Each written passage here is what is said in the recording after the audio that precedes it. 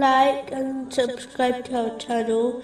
Leave your questions and feedback in the comments section. Enjoy the video. I had a thought, which I wanted to share. Parents often take away things, or prevent their children from obtaining certain things, such as unhealthy food, in order to protect them. This behavior often causes the child to become sad or angry, as they are completely unaware of the wisdom behind the actions of their parent. This parental behavior is something which is widely accepted in society, and is rightfully believed to be a characteristic of being a good and responsible parent.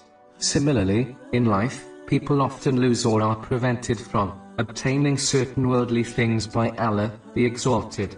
A Muslim must understand that the same way parents keep harmful things away from their children, even though their children do not understand the reason behind it, similarly Allah, the Exalted, acts in this manner, according to His infinite wisdom and knowledge, in order to protect His servants, even if people do not understand the wisdom behind His choice. Therefore, every time a Muslim finds themselves in this situation, they should reflect on this simple example, which no one would reject, irrespective of their faith, so that they are inspired to remain patient, and in fact, show gratitude for the divine protection Allah, the Exalted, has granted them. They should not act like an immature child, by becoming angry and impatient, as adults are meant to behave better than children.